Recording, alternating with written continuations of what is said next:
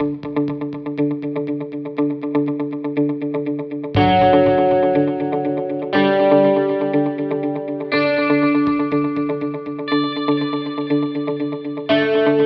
back with more of the best of summer TV. Oh. And we won't stop in the name of Miley Cyrus. Now, where we left off is definitely is a kind of a sour note. Well. Now let's move on to the miniseries on Discovery. We won't have any more sour notes, I will tell you. Okay, all right. Manhunt, the Unabomber. Now, this is based on the Oklahoma City Unabomber. Yeah. That happened in the 90s. I can't remember the date. It was for the late 80s? No, 90s. Yep, you're 90s. Right. Mm-hmm. And this is really interesting because you see more and more TV series doing these kind of extended mini-series on real events. Yeah. And some things can be fabricated for the sake of the story, to push drama along. Now with this, it's on Discovery. My question to you, critic, is, did this feel like a reenactment, so to speak, like a Discovery stamp on it? Or did it feel more like an FX kind of like O.J. Simpson, very dramatized and heightened? Yeah, it's the latter without the comedy. Yeah, there we go. Okay. Yeah. So yeah, you could have flipped past this and not even known you were watching the Discovery Channel. Oh, okay. This was good. So let me just say that. Right. If you haven't seen it and you like suspense thrillers, you like crime dramas, anything like that, I would say definitely watch it. Is it great? No, but it doesn't need to be. It was thoroughly good. We have Paul Bettany playing the Unabomber. Yeah. Ken Kaczynski. We have Sam Worthington playing the FBI agent who catches him. And this agent created a way of going through how people write to capture a signature of the person. So they had all of the writings from the Unabomber. He went through and looked at the particular, they call it the idiolect. Mm-hmm. The particular way he writes, because he had certain peculiarities. Mm-hmm. And then what they did to catch him is they enlisted the public's help eventually to see if anybody could recognize that kind of writing. So the question is, and we know the answer now, but the question in the show is, the Unabomber's very smart. He studied up on his legal stuff, and he's told this agent in prison, because he wanted to speak to him. He said, look, I'm going to get this thrown out because you have no backing for this new science. This is new. Who are you? You aren't qualified for this. What? So what they do is they take us through the manhunt, as it says, and the post-hunt. So we toggle between those time periods. We also see the toll it took on the FBI agent's family and the struggles he had in the Bureau itself, because they weren't buying it either. So, hey, check this out. That's all I gotta say. You know what? That's great. I'm really happy for Discovery in doing that. I'm sure we'll see more. Moving on to USA, The Sinner. Uh-oh. And this is an anthology. It's season 1. This was with Jessica Biel. Yes. And she is a sinner or a saint? Well, so what happens is there's a woman. She's married. And that's Jessica Biel. She's married to Christopher Abbott's character. They have a young child, but she seems despondent. You're thinking, okay, is this postpartum? What's going on? They're at the beach. She hears a song playing on somebody's little boombox. It drives her to kill a man. Oh, wow. She runs up and stabs him in the neck, dead. Okay. What is going on? What is going on? She wants to plead guilty. So her husband's like, no, don't do this, fight. She doesn't want to. But there is a detective who thinks something's up. He doesn't think it's quite as clean as how she's presenting it. And that detective is played by Bill Pullman. Oh. So while she's pleading guilty, he's still investigating. And what he wants to do is figure out what's going on with this music, what actually happened to her, because she can't remember some parts of her history. So here we flash back in time as well. We start seeing her family life and how her sister was very sickly her whole life, and the mother blamed Jessica Biel's character for that. Oh. So very religious family. Pray to God, you did this, you're the reason why she's sick, all of that kind of stuff. But the sickly sister wants her own life, so she lives vicariously through Jessica Biel and essentially forces Jessica Biel to do some naughty things that she doesn't want to do. Oh. So this leads us into the sinning, the sinner. We see exactly what happened, why that song triggered her to kill this man. And the question is, at the end, does she get off or not? I mean, from out of legal. Okay, I was going to be like, okay, what are we talking about? See, I read your mind. Oh, but it's an anthology, so who knows what will be next after that. And it was good. I mean, this was good. It does lose a bit of steam as you watch. I will say that. Okay. Get Shorty, which is on Epix. It's not quite finished yet, but we at least can talk about it for the most part, correct? Yeah. So that's right. This is based on, remember that Mel Gibson movie, listeners? It's based on that. And the question to me, or for me, or from me, is rather, is this something that is this an extended 10 episodes of the movie? Or is this something different and something new? Because if it's extended 10 hours of the movie, then that may change people's preferences when it comes to watching this. Yeah, actually, they went back to the book. Oh, great. The Elmore Leonard novel. So it is not the movie. Good. And it is good. I was even surprised because I was looking at it with my side eye going, I don't know. Epix, I don't know. But look, this is so entertaining. There's only one episode left, and I can't wait for the next season. So Chris O'Dowd plays Miles Daly. He's a hitman for a cartel head, another female cartel head. Her name is Omara. Yeah, Amara, and that's played by Lydia Porto. And let me tell you, don't mess with this woman. And his sidekick is your boy Sean Bridgers from Rectify.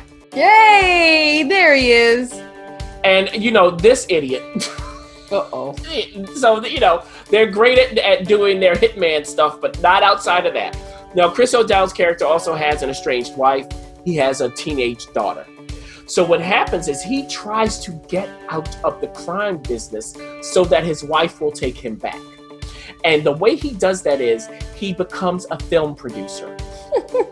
Which, if you look in recent times, I don't know how different it is. I'm just saying. Okay, we will let that sit in everybody's thoughts. So, so he ropes in a down on his luck, shiesty producer played by Ray Romano. Which great, wonderful. I'm excited about that. I mean, this man doesn't produce B movies. These are like F movies. And what happens is he convinces Amada to put her money into a script from a writer who's dead. I won't tell you how he gets dead. And the script happens to be very good, though. Oh. So it's a hot commodity. And there's a studio that actually backs it. They end up going into production. He gets his daughter into the film. Okay? He's a producer now, a real producer. But the writer's dead. So his buddy, played by Sean Bridgers, pretends to be the writer, and we know that doesn't work out.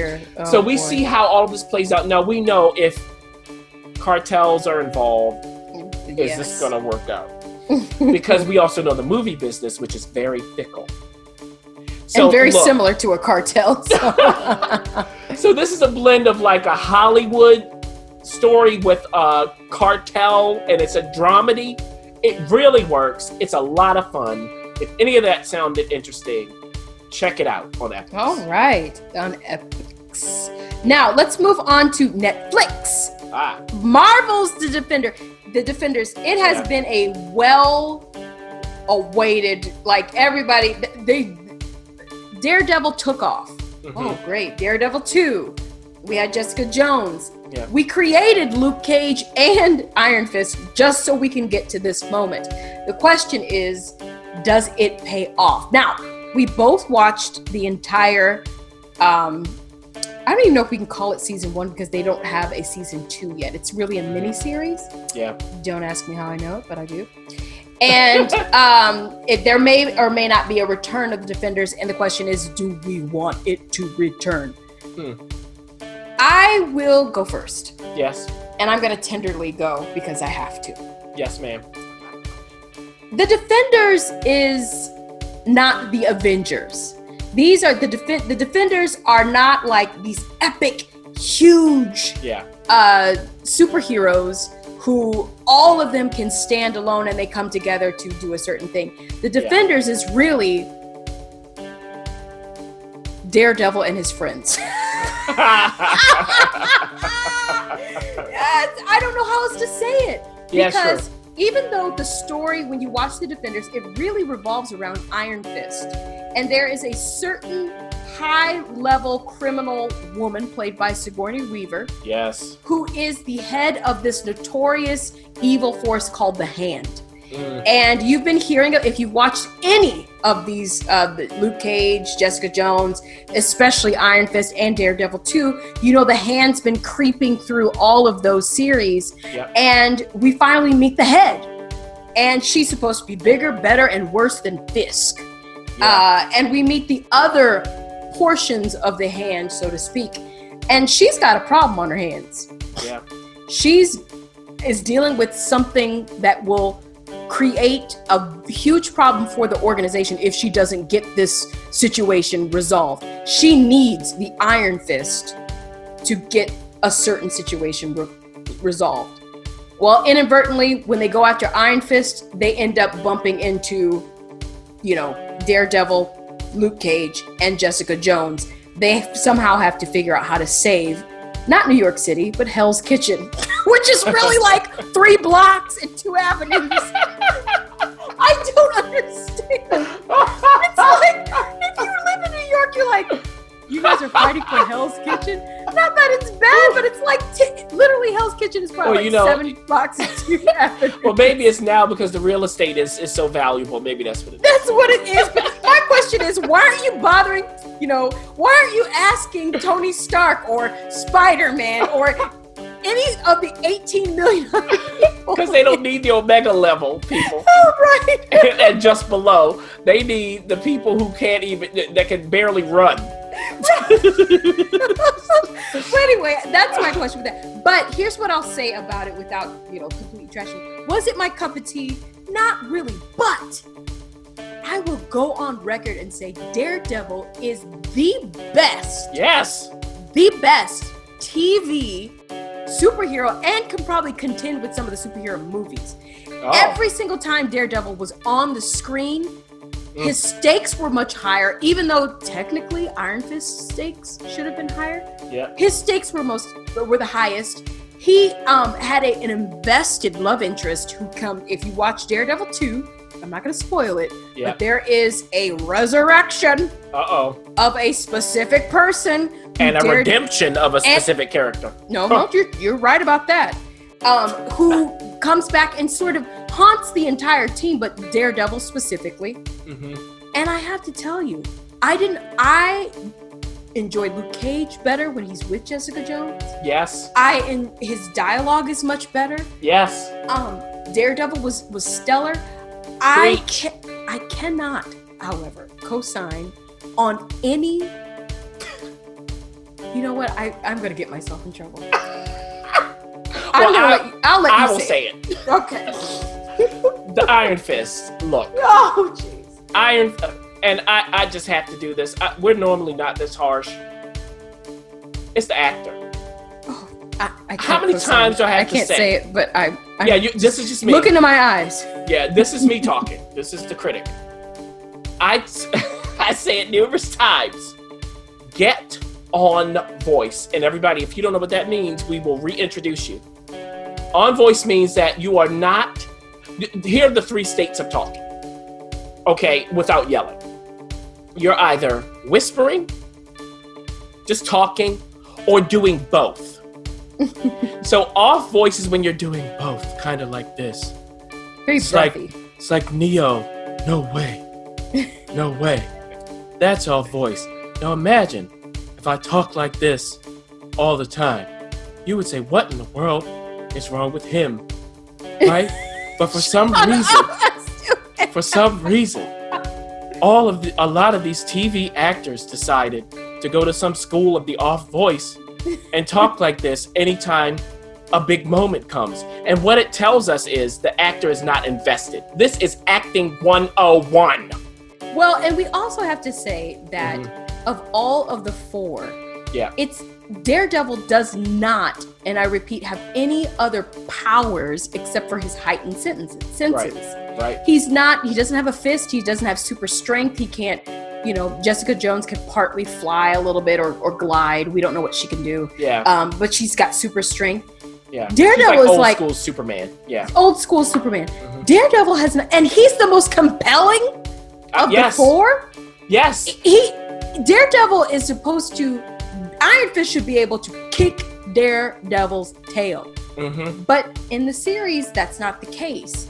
And so at the end of the day, when you get to the end, I'll let you take it. Well, you know what? I think you said it. When Daredevil's on the screen, it just picks up. And we talked about this. Luke Cage is better with Jessica Jones. I wonder what's going on with the writing. That's my question. And I'll tell you this. I enjoyed this the most when they were all together fighting.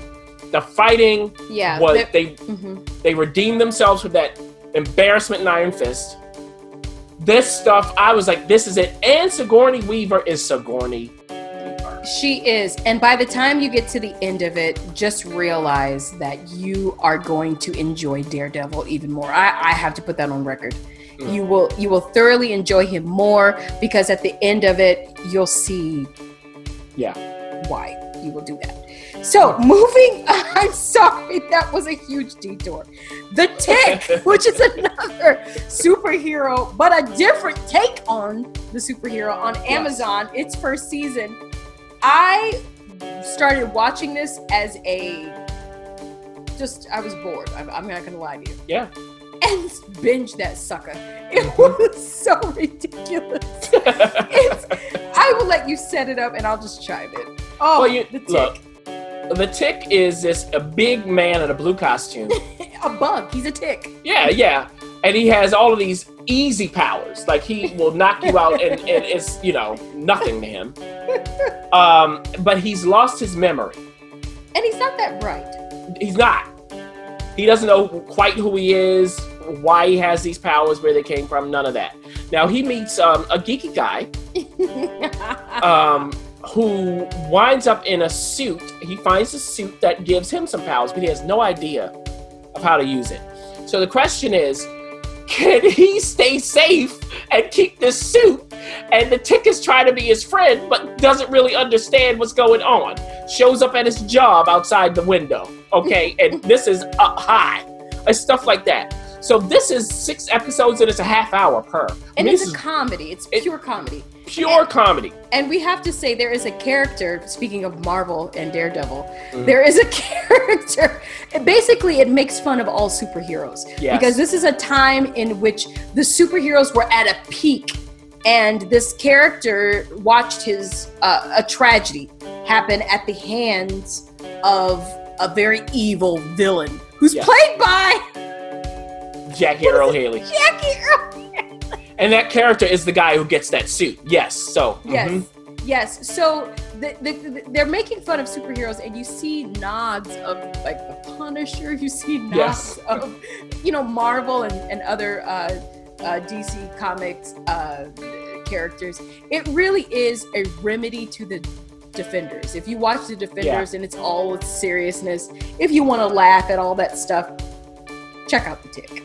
Definitely. Now, listen, we're not going to end this thing without talking about a few others, especially Netflix's 4th season, Narcos. Oh. No, it's 3rd season. Third season. Third season. It's being it's getting another swift extra, how many ever, 10 episodes for season 4. Now, if you don't know anything about Narcos, you better hold on to your hats, because here we go. Well, the first 2 seasons were all about how they caught Pablo Escobar. This 3rd season is about the Cali cartel. So this is all based on true stuff, but it's not true, okay? Right. So, this is still in Colombia. The Cali cartel was a part of what was going on in the first 2 seasons. They just weren't the main players. So now we have my boy Pedro Pascal still playing this DEA agent in Colombia, trying to now capture the Cali cartel. And he's in charge now because of his fame that he achieved by capturing Escobar. Mm-hmm. So the thing about this season is there are more people to capture, which heightens the stakes. I enjoyed this season the most. So the 2nd season to me was good, but not quite as good as the first. This one, the 3rd one, oh yes, once you start it, it starts ramping up more and more as you go through. So it's actually a good binge in that way. It just picks up the pace and the steam until you get to the end. So if you like the previous 2 seasons, certainly check this out. And I will commend them for just changing the story and improving at the same time. Now you can catch all that on Netflix. It's only 10 episodes. So if you want to get caught up before season 4, it's very, very possible. Now, Sundance, which, hello. Sundance TV released Top of the Lake China Girl, which was a 3-night event. It's like a mini series. And it's season 2, 6 hours total. Is it worth our time? Yes. Oh. Now look, right. I was not a fan, of the first season of this. I just couldn't keep watching it. I didn't know why. Like, they always have great cast, and Jane Campion is a wonderful director who co-created this. First season, I just couldn't. I'm sorry, Holly Hunter. I love you. I just couldn't do it. This season now, here's the thing. So if you haven't watched the first season, you don't need to for the 2nd season. Oh. Because I didn't. Now we have Elizabeth Moss, who, Emmy winner, everything. From Handmaid's Tale. Mm-hmm. Yeah. Mad Men, if you don't know who she is. Mad Men, yes, all of that. The West Wing. Look. She plays a detective. And this is, it starts in New Zealand in the first season. She's now come back to the mainland, to Australia. And she has a lot of skeletons in her closet. She's a troubled woman, but she's a great detective. But she's a female detective, so we know what goes on with that. Mm-hmm. Now, in this season, Gwendolyn Christie wants to become a female detective herself, and that is Brienne of Tarth from Game of Thrones, if you know who that is. Mm-hmm. So she's in this, and there's this antagonistic relationship, kind of friends, kind of not. All right. Now, what's going on? There are prostitutes. And I believe it's legal, like it's not quite like it is in the States, but they're being used as surrogates. In Australia, that's illegal to pay for surrogacy. Mm-hmm. Whoa, it's very handmaiden. Yes. So the thing is, of course, there's a murder. We have to figure out who did it, who it is, all of that. We get through it, but it goes through the rabbit hole of that environment. And we also find out that Elizabeth Moss's character, someone in her family pops up she wasn't expecting. I won't tell you who. And this is roped into it. By the way, in this season, Elizabeth Moss is also joined by Nicole Kidman. Oh boy, Nicole Kidman is taking TV on by force. And I'll tell you, once you get maybe the end of the first episode, into the second, hooked. So they go for it here. There is no half-stepping. Top of the Lake China Girl. All right. Transparent, we'll end this. Yes. With Amazon Prime's Transparent, which is in its 4th season. Yeah. Did you even think it would? Jeffrey is back, and he is looking different more and more. Yeah. And is behaving catch yourself on the 4th season. Yeah, so Jeffrey Tambor plays a transgender woman. We've gone through the transition. We've seen that. And now she's becoming more of herself. She's now, because at first she was attracted to women. Now she's with a man. Okay. Whoa. All right. And her ex-wife, played by Judith Light, they have a friendship. It's okay. So Judith Light's like, oh, wow. And they have 3 kids, 2 daughters and a son. They're all grown. They all have problems. All of them have problems. So what we find out in this season, Ref, is there is a long-lost family member who shows up. We thought this person was dead. He's not. So they go to Israel this time.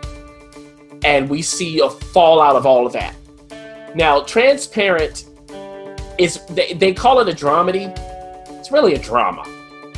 This is a drama. It had more comedic aspects in the first season. Now it's really just a drama, and it can be funny. We also see them in the sex addicts groups. I mean, this is the show you're getting. So they deal a lot with identity of all stripes. It's not just about transsexuality. It's about all kinds of things, a panoply of events. And one of the characters actually is, I think, gender fluid at this point. Okay. But the point is this, everybody. If that kind of stuff, if you go, oh, I don't know. This show is really well written and really well acted. So it almost doesn't matter what the subject matter is. It's about families. So that's the thread that goes through it, those relationships. And I just buy them all as who they are. So I think that this is a quiet triumph of TV making. Well, you heard our take of Summer TV 2017 right here. Now, don't worry. You can catch all of this on their proper platforms: Amazon, Netflix, Hulu, and even the individual studios apps that you can binge watch on. So don't worry, you can catch it all right there. But we hope you enjoyed our take on it. I know I did. Goodbye, Summer. Goodbye. Bye-bye, Summer, and hello.